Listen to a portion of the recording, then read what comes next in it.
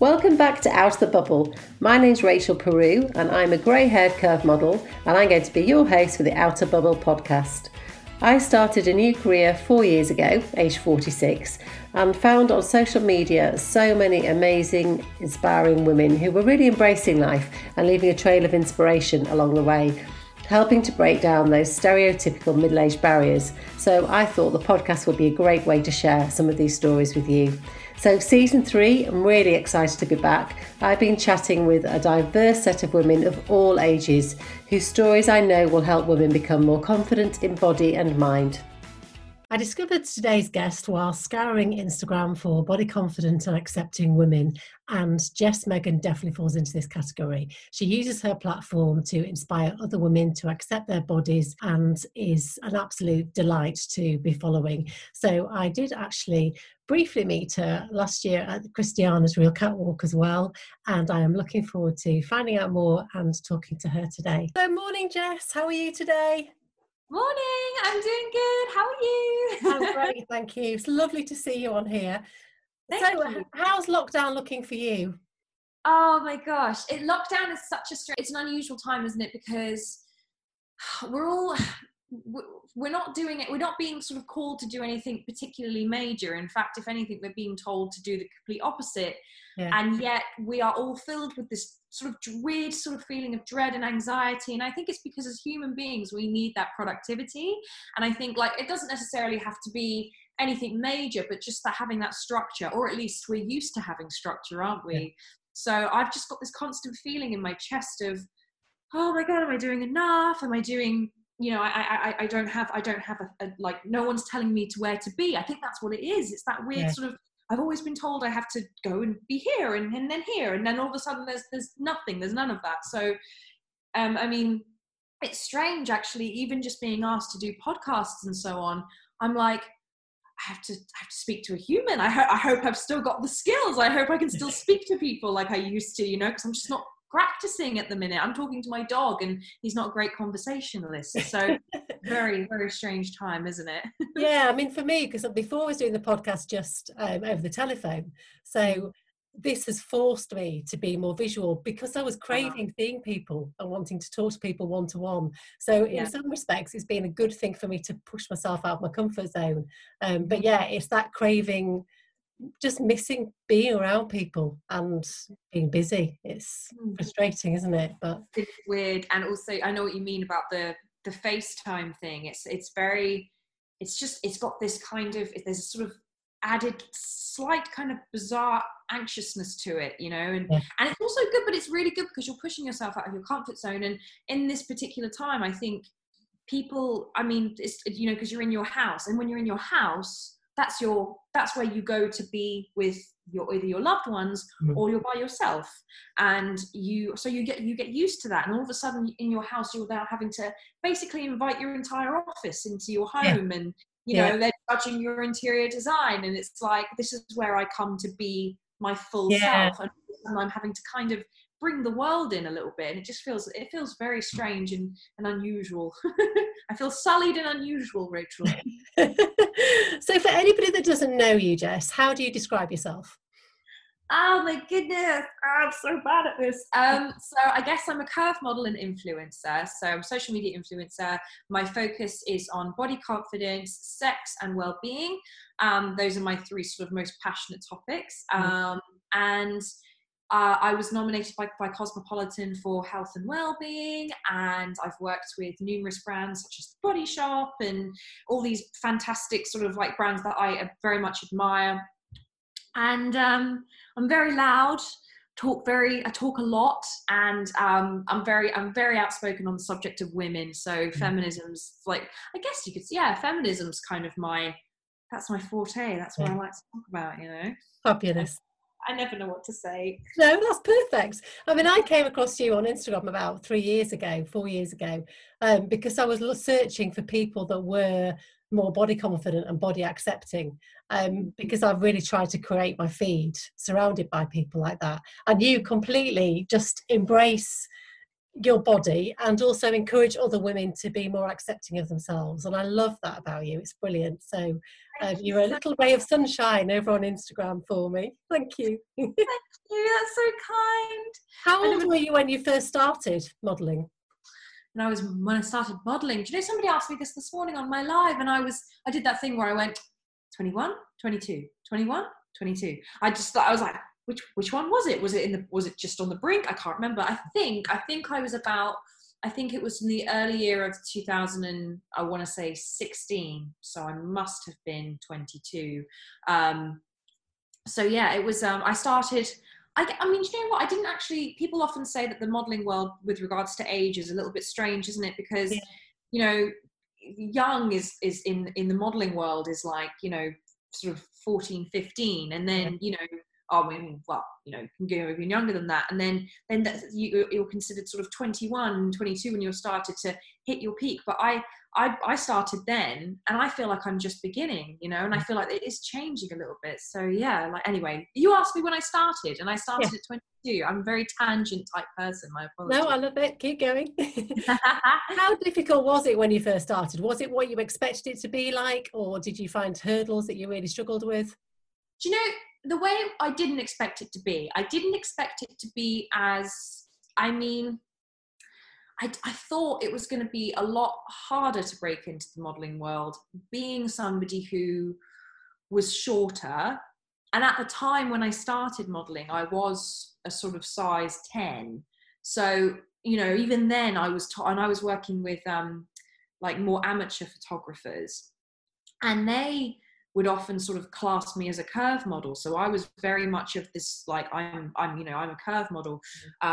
And so when I got signed, I thought it would be, I was surprised at how sort of like simpler it was. I was like, oh, okay, this wasn't too bad. And then you know, but then I sort of like, then you get on the online world and you realize actually that harshness is still out there. And that's when I put on more weight, you know, size 12, 14, became more of a genuine curve model.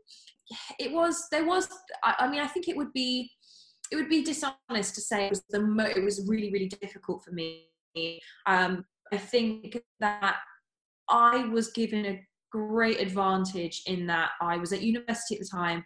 I had a car, and I would basically I joined up on I mean, there was obviously a lot of, like, you know, I did work for it, but at the time it was more of a hobby. And I think that was the key in the end. It wasn't, I'm going to be a model. It was, I'm just going to do this for fun, because I quite like being taken photos of. I loved acting. So I'll just kind of do this as a side thing, and then I'll see what, you know, maybe nothing will come of it, and I'll just have a nice little portfolio of images of myself. And then I sort of it developed into a career, which was absolutely not what I was expecting at all. So yeah, that's what were you wanting to do before you'd kind of fall into the modelling? What had you planned to do career-wise? Journalism. Right. I was going to write. Yeah, I mean, I've got thick dissertations worth of writing. I've got blogs, and yeah, I've got writings and folders and files that are scattered everywhere of articles that I've written. That's why I put so much, I think, into the captions on my Instagram. They're very short form, but I really do think that they have a huge impact on how I connect with people. So yeah, it would have been journalism, or it would have been like production. I really wanted to work at the BBC, and it's ironic because I have worked with them now, but just in a different capacity. So yeah, that was my initial goal. And were you always this body confident and accepting of your body from a young age, or has it something that's grown through pushing yourself out of your comfort zone through work? It's a really interesting question, and it's one I've thought about a lot, because I think I've gone back and forth.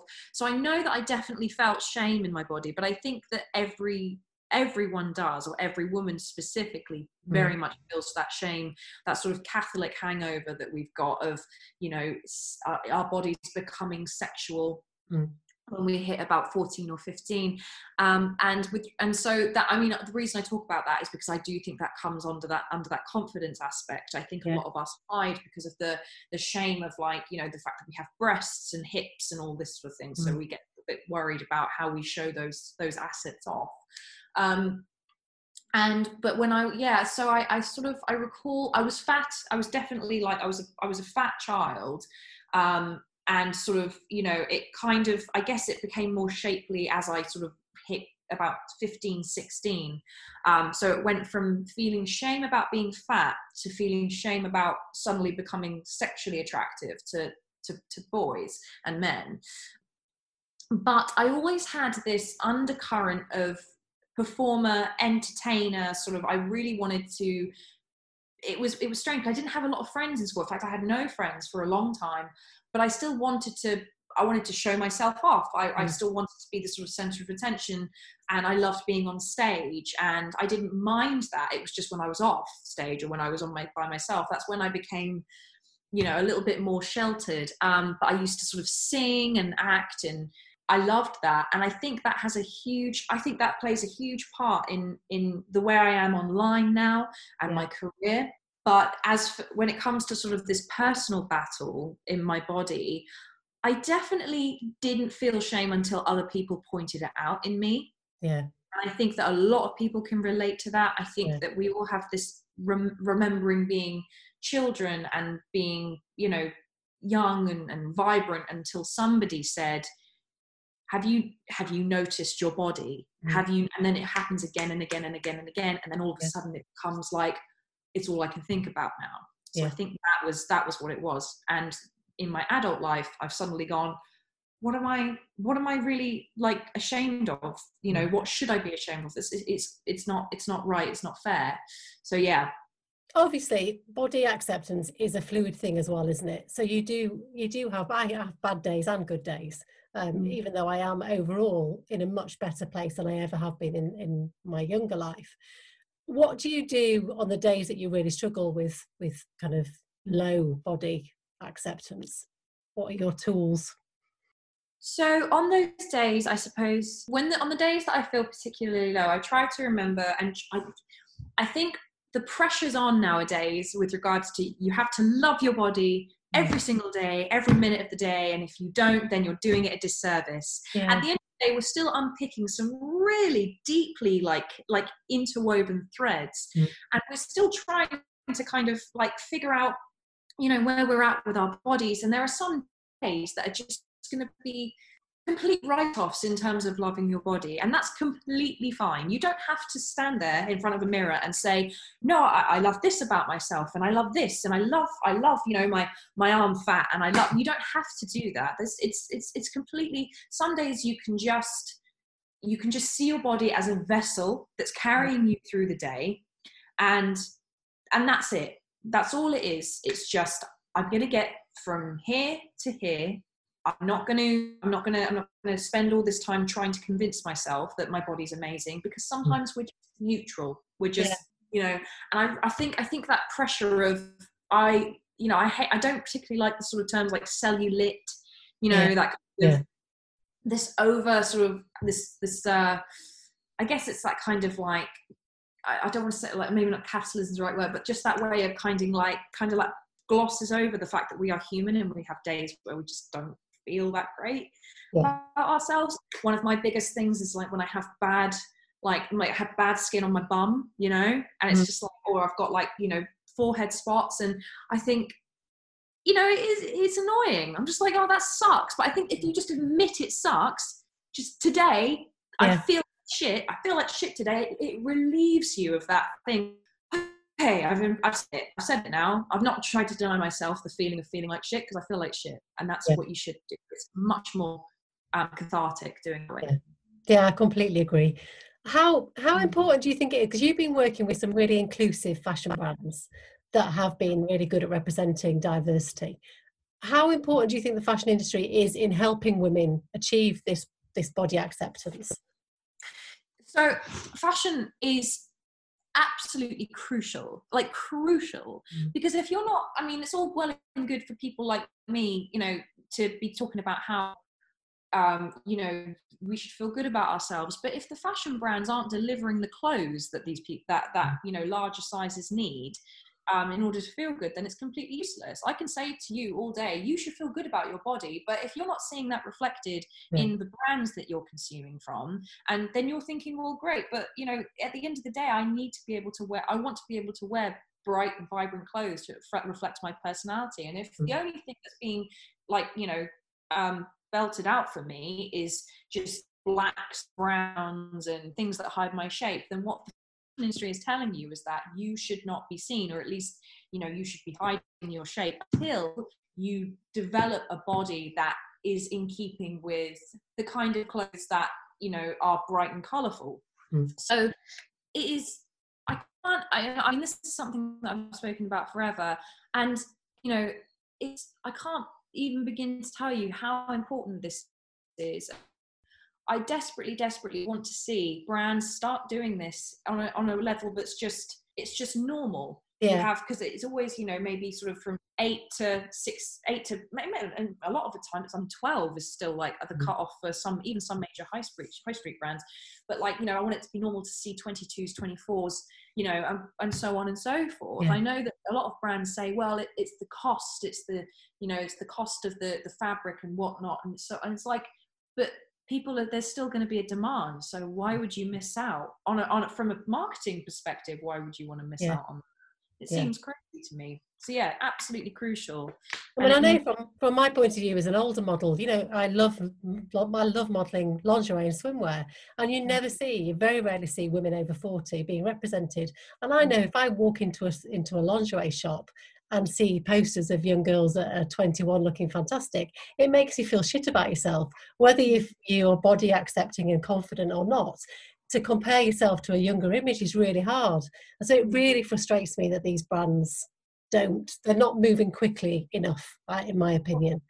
Do you know what? It's interesting as well that you say that, because obviously I speak from the perspective of size, and then, but one of the sorely like kind of isolated spheres of modeling is the sort of women over even women over like 35, women over 40, women over 50, and it's just this consistent idea that it's almost like we're going to pretend that they don't exist. And you know what, I maintain that the reason is because if you keep women trying to be in their 20s their whole life, you're going to consistently have a very hungry consumer base who are constantly going to be eating up anything you give them in terms of like skincare and beauty.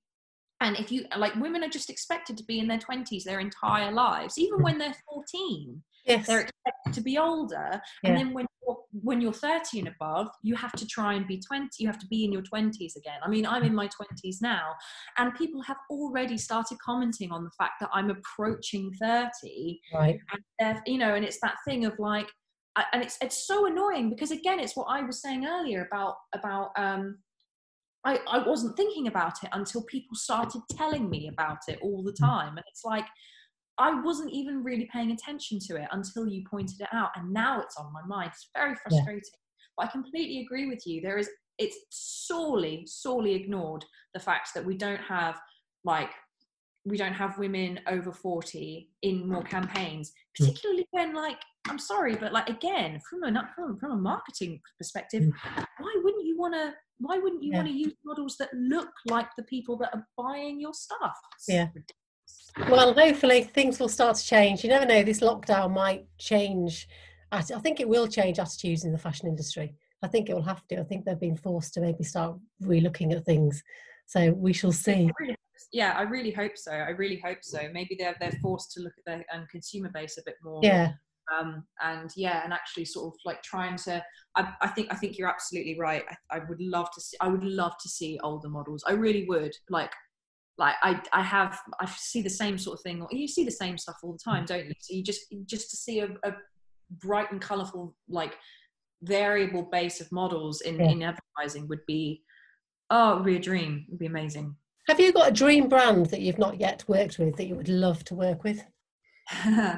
My dream brand, actually, I've worked with my dream brand. My dream brand was The Body Shop.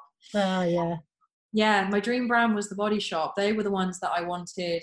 Like, I've wanted them for about 2 years now. I'd really like to work with Fenty Beauty or Savage. That would be amazing. I mean, yeah, it's weird because whenever I think of my dream brand, I think The Body Shop, and now I have a great like rapport with them. So that's amazing for me. I remember actually I mentioned it on a few podcasts. In fact, now that you've asked me that, that's the first time I've been asked that in a long time. And I remember when I said on a podcast like 3 years ago, I said, oh, The Body Shop was my dream brand. And I got them in 2018 for the first time. And ever since then, I've been working with them pretty regularly. So because the reason I love them so much is because they are one of the biggest brands in the world. And yet they are very ethically focused and have managed to prove, and they've proven that you don't have to be like ethically sort of like, you don't have to be ethically ignorant in order to be like massive. You just, if you stick to your guns and you really focus on what matters, as for them it's the cruelty free and the natural kind of products and all of this, you can still be a brilliant brand. So I'm really proud to work with them. And you use your social media platform in such a positive way. How difficult is it putting yourself out there though? Because you have got a lot of followers and, there are lots of positive people out there, but there's also a lot of negativity, isn't there? How do you cope with that? Well, I'm a human being, and that's exactly the kind of approach I take to everyone that brings criticism to me. I say, do you expect these influencers or whoever's got a platform, do you expect them to fall out of the sky completely perfectly formed? Because nobody is. And and if somebody comes to me and points something out that they feel like I've done wrong, I then get to assess that. And I think, right, do I agree with this person? First of all, how have they brought it to me? Have they brought it to me screaming and kicking? Because that's very off-putting. But if they've come to me with a fair point, I'll always take it on board and I'll always consider it, but it doesn't always mean I'm going to agree with it. I had some criticism last night on the post that I posted, and I said on that post, on that comment, I said, I understand your frustration, but just because you disagree with it doesn't mean that it shouldn't be said. It doesn't mean that what I've said has absolutely no value in the world just because you personally don't find value in it. And a lot of the time, I mean, the criticism can also be incredibly sort of like, I mean, whenever it comes to criticism, I often think of the kind of constructive-ish criticism, but then there's obviously also the bullying and there's the sexual harassment, which is completely different and deserves to be dealt with in a completely different way. And I often think, I personally would never go onto somebody's post and say horrible things about them. So I honestly do believe, and I don't think I ever have done that in my life. So I do believe that this person has to be going through something of their own. And often when you challenge them and you say, what's the problem? They actually do open up and they unravel like a ball of string and go, I didn't really think you were going to reply. I just feel really bad. I've had a bad day. And then you have I don't do this very often, but you have a discussion with them and you actually find out they're just not in a good place. And you send them away with a slightly different perspective, which is always a great victory for me. But it's just humans talking to humans, and unfortunately when we're on our laptops and computers, it's basically it's the equivalent of having a couple of beers at the pub. Your inhibitions are slightly lowered and you just say what you want to say, and you just got to take it with a pinch of salt. People they're very strange and unusual, especially at this time. Very odd, isn't it? But what about sexual harassment? Because I'm 50 and I get, dick pics sent in my Instagram box and I hate it, but I don't do anything about it. I block them and then move on. But I've got two daughters, 20-year-olds. And if someone was doing it to them, I would be absolutely livid and I'd be mortified. So why are we all being so quite accepting of it? This just happens and Instagram don't really do anything about it. How can we change that? It's absolutely fucking unbelievable that this has become the norm, and I am so angry because it's harassment and it is abuse. And what the problem is that the reason Instagram and all these major social media platforms don't want to face up to it and deal with it is because it is insane. It's an avalanche. They can't deal with the millions and millions of dick pics and harassment that quite frankly is, like when it comes to sexual harassment, male to female, And so what they do is they go, we can't, like sort of, we'll delete the odd thing here and there. What we have to do, and this is what I try and do with my platform, is we actually have to change the way men see women as a whole, not just online, but as a whole, because we are quite literally, they see us as wholes. They look at us and they just think of us as these sort of 2D images that are there, that are popped up. They're there for their pleasure, and they just kind of bombard. They don't have any second thoughts about it. And I think I wrote about this yesterday on my story. I said we have to stop seeing women as these cookie cutter cardboard people that have absolutely no hopes, no dreams. They just see, like, for a lot of men, not all men, but for the sexual harassment, the ones sexually harassed online, they do just generally see women and they just think of them as, oh, all of this personality that they've got is getting in the way of the fact that I just want to see them as a vagina. I just want to see them as a sexual object. So for me, I take a absolutely balls out approach to trying to educate and like people into, particularly men, because I know there are men that follow me, and I want them to actually pick something up from me and learn. And if we all did this and we all made it absolutely unacceptable, the way I see it is, if somebody sexually harasses you, or if somebody touches you without your consent, see it as though they've just punched you in the face. They've just punched you in the face. That's how I see it. I don't see it as, oh, it's just, they're just men, how it is. Because that is still the attitude of it. They can, oh, well, what, bless them. That's just who they are. No, it's absolutely not. They are human beings. They use iPads, they can use phones, therefore they know not to sexually harass. So that's how I see it. If they're going to do that, to me it's the same as being punched in the face, and I will treat it as such. I will kick up a massive fuss, because I think that's the only way we can deal with it, is by making it so shameful that they won't touch it, they won't do it. And that's my, it's infuriating. But like you say, you've got 2 daughters, my mum gets so angry, to know something. But at the same time, I say to her, look, I am way angrier than you could ever be. And I genuinely, that's one of the marks I want to leave on this world, is that I leave the women in it feeling a little bit more like they can stand up for themselves, because it's unacceptable. And we need to be saying that more and more, like, do not accept that. It's not right. I love that you use your voice on your platform to highlight issues like this, because it's so important. It's so important for younger women to have role models like you to be able to follow and take something from. It's really important. And I love the Channel 4 Bring Back the Bush you took in. So tell me a little bit more about that. I mean, what do you want to know? It was such so you weren't allowed to shave or use hair removal products for that length of time. Good. How did that make you feel about your body? Because it is challenging. It's challenging yourself again, isn't it?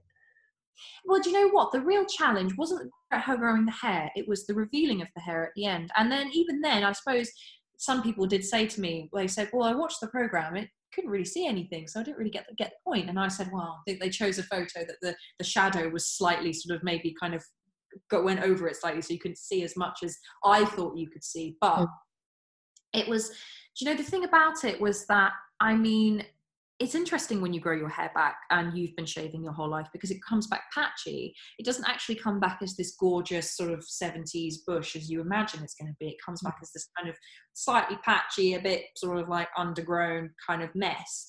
And so the thing that I noticed, I mean, is actually the hair growth that grows out onto your legs. It's not just, obviously it's not just pubic.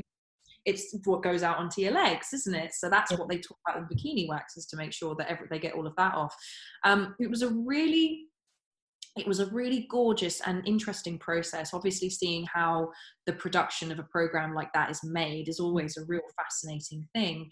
And it also sort of gave me that opportunity to talk out about women's bodies in a way that I had never done so before, which was really great.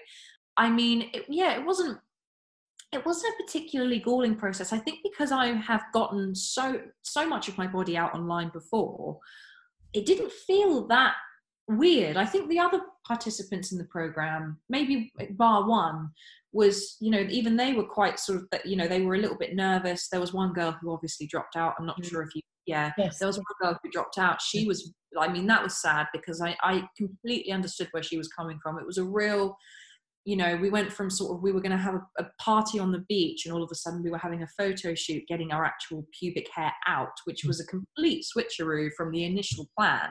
So I completely understood why she dropped out, because she wasn't expecting it. Yeah. But the way it was sort of framed was as this kind of like, oh, you know, she wasn't brave enough. And it's like, it's an incredibly intimidating thing, because to do that, and it, you know, because I was seeing it in the context of, I want women to not feel ashamed of their hair. I mean, for fuck's sake, men get their hair out all the time, and they've got hairy armpits, and we're not allowed to have them. We have to be completely shaven. I mean, what is that? So, you know, like, but she was seeing it from the perspective of a kind of sexual thing, you know, and I completely understand, you know, you don't, if that's not what you expect to or want to do, then that's completely down to her. So yeah, it was a really interesting process, and I really enjoyed it. But yeah, as for the hair growth bit, it wasn't, I don't know, it wasn't this kind of like tumbling kind of like thing. It wasn't like, wow, it was just like, oh, it's all right, I guess. It didn't grow out as much as I would have hoped. I was hoping for something a bit more fluffy, but it wasn't like that at all. But what about work during that time? Because I'm sure I read somewhere that you actually got asked to send a photograph of your pubes whilst you were doing a casting. Yeah, I was. There was a swimwear company who, not a big one, but they wanted to shoot with me, and I said to my agent, look, I've been doing this challenge. They knew that I've been doing this challenge. So I can't get rid of my hair, but I'm willing to sort of, you know, work with them. But you know, I'm just letting them know that there is hair. And he said, okay, well, I'll give you the email to the person, which is strange in the first place. But he said, you know, just, you know, have a chat with them. And they said, can we see what the growth is like? And I was like, okay. I was in the back of a bus on the way back from Gatwick Airport. I'd just come back from shooting a campaign. So I was a bit like, rather than going, no, I went, yeah, okay. And, you know, because I was in that mindset of, I'm going to get this out on TV. So who the hell anyway? So I sent it off, and I just didn't hear anything back. And then I was like, okay, so there's just pictures of my pubic area out there somewhere that someone has now. That's excellent. And then obviously I lost some jobs as a result. You know, they were in the pipeline to be confirmed until they sort of said, look, we can't really do this with you right now if you've got this hair situation, but you know, maybe you know, we'll come back. And you know what that means as models, don't we? So yeah, that was the one frustrating part of the process. But after having actually done the program, it was completely worth it. It was just, at the time I was like, oh, because you know how it is, you know, when you're a freelancer or when you're a model, money is very important. So it's kind of like, oh. So yeah, that was frustrating. But you know, would you like to do more TV documentary style work? Oh God, yes. Absolutely. I love television. I love film. I love videography, all of it. I'm absolutely bloody obsessed. I think because I'm so chatty, and I think because a lot more of my personality comes out on camera, and I know I go off on tangents, and I know I'm a bit, you know, of a scatterbrain, but it's just having that free flowing conversations much nicer. And it's what I would have, I mean, the journalism bit and production, TV and production. And I thought to myself, you know, how can I would love to do more presenting work. So I really enjoy that. My only issue is when I get a little bit, you know, sometimes I get a bit stage fright, but other than that, absolutely adore it. Love to do more of it. Yeah. So how ambitious are you for the future? Do you have like a bucket list for the next 10 years where you'd like to get to, or do you just go with the flow? Do you know what? I'm sort of half and half. So I think it's always good to write down what you want to do, right? So you basically take the thing you envision, you write it down, and then you kind of come back to it every so often just to remind yourself of where you're going. For me, I would love to be sort of doing, as I said, presenting work, and I'd love to be doing more television focused stuff. I might not end up on this side of the camera. I might one day endeavor to be on the other side, because I really, it's again, it's the thing that I always kind of wanted to do, or I wanted to sort of write. So yeah, I just, at the moment, for me, it's mostly a process of just trying to write down everything. And I would say this to anyone: write it down. Even the most outlandish thing you can think of. Like maybe it's a completely different trajectory. Maybe you are working in a supermarket, but you've always wanted to work for the BBC on, I don't know, doing like Blue Planet or something. That is a BBC program, right? Yes, yeah. I was like, is it? It is the BBC. But maybe that's something that you've always wanted to do. Maybe it's just like, oh my God, like, it's a pipe dream. Not necessarily. You know, I've known people who have literally just like gone on courses, got what they need, got an internship, you know, maybe in their sort of like mid-30s, 40s, and they've ended up doing the dream job. It's never too late. And I don't know, I always, because I think I have to tell myself that a lot, because I get very anxious, and I do get very like, oh my God, is it too late? Am I doing the right thing? Where am I going? You know, and I think we have all built this idea in our heads that we can create a life where the path will always be able to see the path ahead. But even if you were in a desert, the curvature of the earth would still take it away from you. You still wouldn't be able to see the end. So ultimately, like, there's only so much planning we can do. So I think we all expect our life to be a series of, like, you know, steps, but actually it's a free fall. And every so often we might catch something that we wanted to do, but then, oh my God, we're doing this. Just take it all in your stride. So that's what I hope to do. But I know that it's going to be twinged with anxiety every now and then about what I'm doing, but that's normal. I find I do a mood board every year. At the beginning of the year, I do a mood board of pictures of all the different things that I would dream of doing. And if I get one of those things throughout the year, then that's fantastic. And if I don't, then it's been nice to have that up in my wall for a year, and then I'll do another one. Yeah, absolutely. Yeah, it's one of my favorite things to do. I love lists. Sometimes I'll write a list just for the hell of writing a list and then not get any of it done. But, you know, it's just that idea of like, just giving you some, especially now in this current period of time, it's nice to have that bit of structure. And don't beat yourself up if, you know, you haven't made all 3 of those websites you planned on making in a day. I mean, that's currently where I'm at. I'm just like, oh my God, I got to get through the day. And it's like, you know, what did you do today? Oh my God, I don't know what I did. I don't think I did anything that was worth it. Oh my God. So it's just like, don't beat yourself up, but just try and have the goal, like try and keep the goal in mind, and just work towards it. And then eventually a year goes by and you look and you go, oh, I actually did those things. I completely forgot. Or maybe you didn't go to Japan, but you went to, I don't know, Bali instead or something. It's like, you know what I mean? It's still an experience. So don't beat yourself up if you don't stick to the absolute, like, you know, the absolute letter. Right, my last 3 questions I ask all my guests. So the first one, what song always motivates you? Do you have a favourite? Oh my goodness. You know, I actually had to write it down because, you know, I've had podcasts before where people have like asked me these sorts of things, and I've always gone, I don't know really, I just and I always think, I wish I'd given a better answer. So I did actually write them down. I hope, because I can't, there they are. So do you know what? Like recently I've been listening to, you know, Ed Sheeran's Castle on the Hill. Yeah. Oh, isn't that a gorgeous song? Yeah, really. I can't help it. I know a lot of people would go, it's lame, but I don't care. It's such a gorgeous song. It's so just like uplifting, and it's nostalgic whilst also being like, I miss my friends. That's right now, that's what I'm feeling. It's like, I miss my friends and I can't wait to see them again. That's the vibe of that song. And it's a great running track as well. Anything that can get me out and running is a great track for me. And what about a book that's inspired you? Do you read much? I do read, yes. Unfortunately I don't read as much as I should read. I used to be one of those obsessive readers. You know, you could try and have a conversation with me, I wouldn't be like this, I'd be like this. You know, I just what oh, back to my book. So yes, I do read a lot, but not as much as I wish I did. So at the moment I'm reading Matt Haig, you know, Notes on a Nervous Planet, or what's the other one? He's How to Stay Alive. He's just just a brilliant writer. Really, I think what inspires me about him is mostly the way he writes. It's very engaging, and he writes about very big topics like anxiety, depression, suicide, and, you know, consumerism and the planet and the human race in such simplistic terms.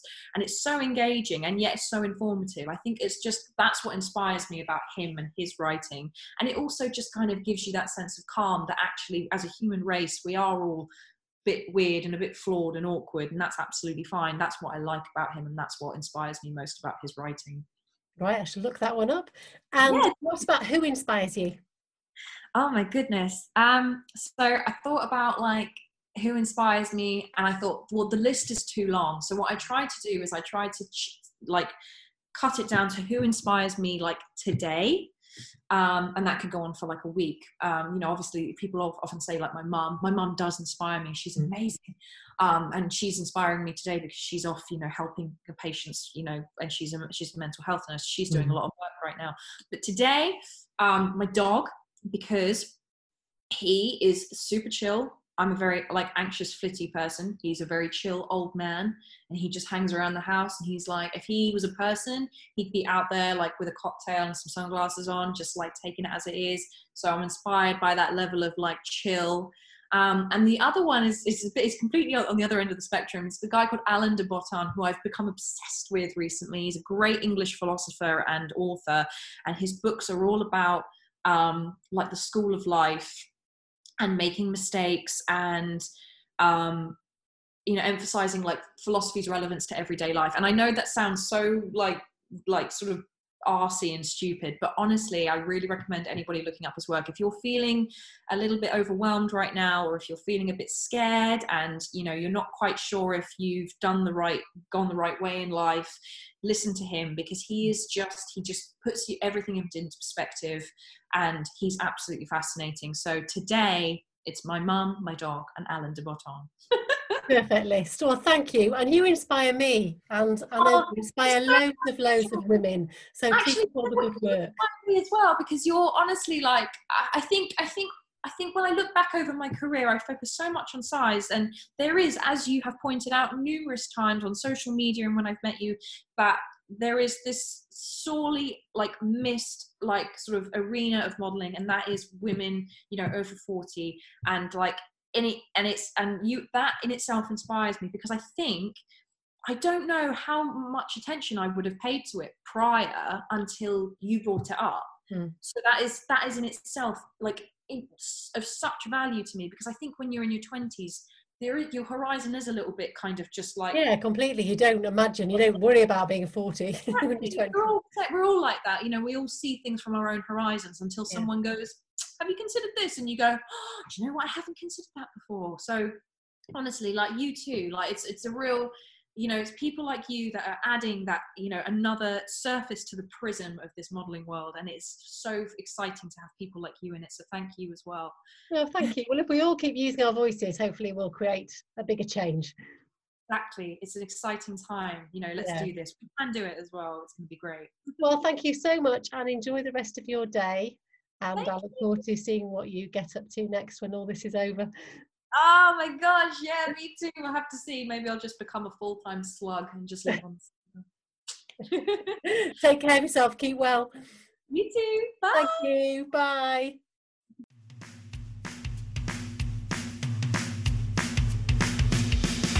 Thank you for listening to this week's Out of the Bubble, and I hope it's left you feeling inspired. I'd love to hear from you. Who inspires you and why? Please get in touch. You can contact me via my website, rachelperumodel.com, or leave a message on the Anchor app. And if you're listening via iTunes, don't forget you can leave feedback. In the meantime, keep being fabulous.